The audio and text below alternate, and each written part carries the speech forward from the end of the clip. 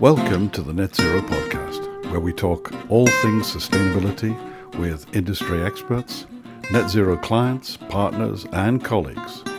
In this podcast, we hope to share information, knowledge, and experiences of the journey to net zero. In this episode, I'm talking to James Samuels, the Chief Executive and founder of Net Zero, about profitability. And we started by talking about costs.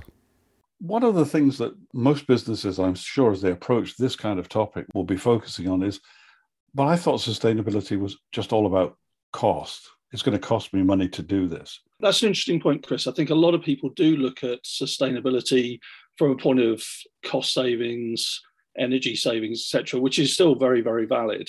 But there's more to it. And I think there's an emerging view that being sustainable, being green, being able to evidence your green credentials can actually differentiate an organization quite significantly and lead to increased share of customer budgets, enable those companies potentially to win new business by having a differentiated offering, new products and services that are coming onto the market that have green credentials. And those products and services quite often are at a premium. You can charge premium prices. So I think absolutely there's cost savings, there's efficiencies that are critical to this whole journey towards net zero and sustainability. But I think for more businesses, what's driving them is potentially revenue and the profit opportunity. What kind of steps do you think that the businesses you're thinking about, what kind of steps do they have to take to get on this journey? The starting point for a lot of organizations really is just a mindset change to start with. What we've seen with a number of organizations is they have been responding to client requests for information about their sustainability, and they've actually seen it as a bit of an admin burden. They've seen it as a bit of a pain in the backside that they have to report back to their clients.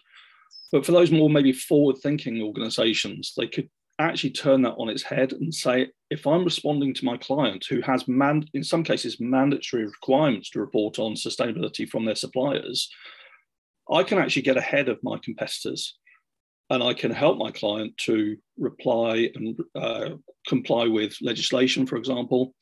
And very quickly, if you can get that mindset change, then all sorts of potential opportunities open up.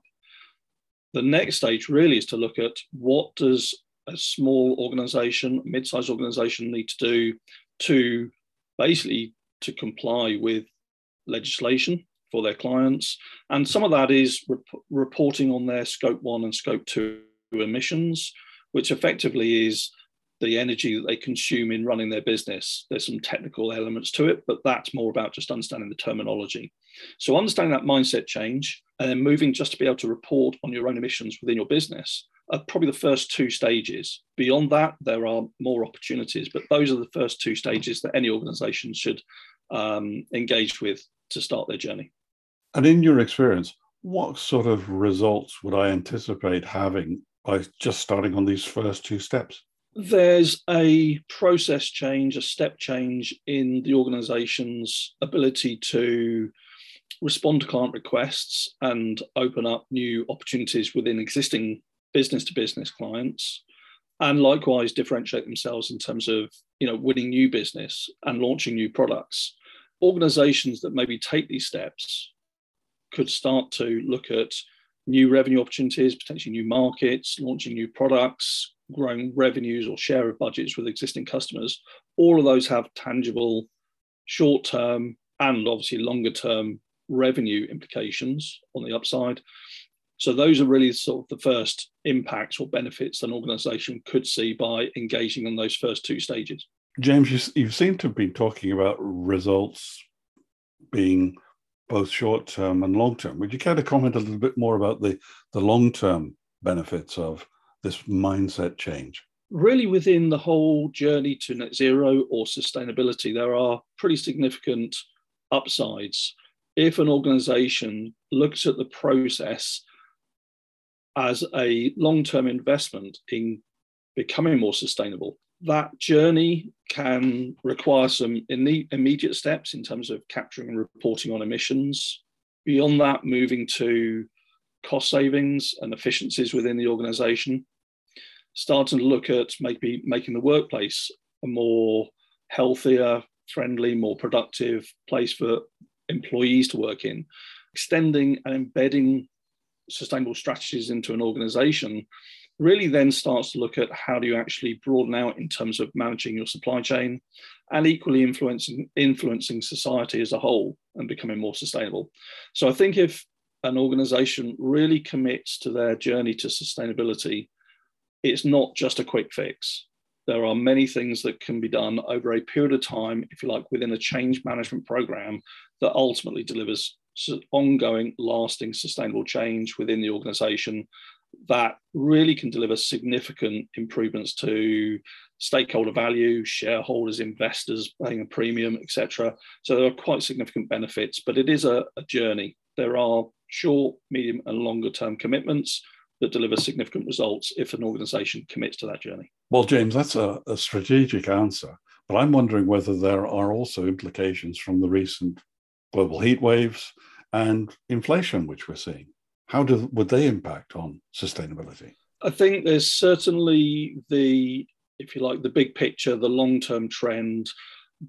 But what we're seeing now is increasing, if you like, triggers or catalysts to action. And I think it's undoubtedly true that sustainability is one of those that's been on the board's agenda for quite some time.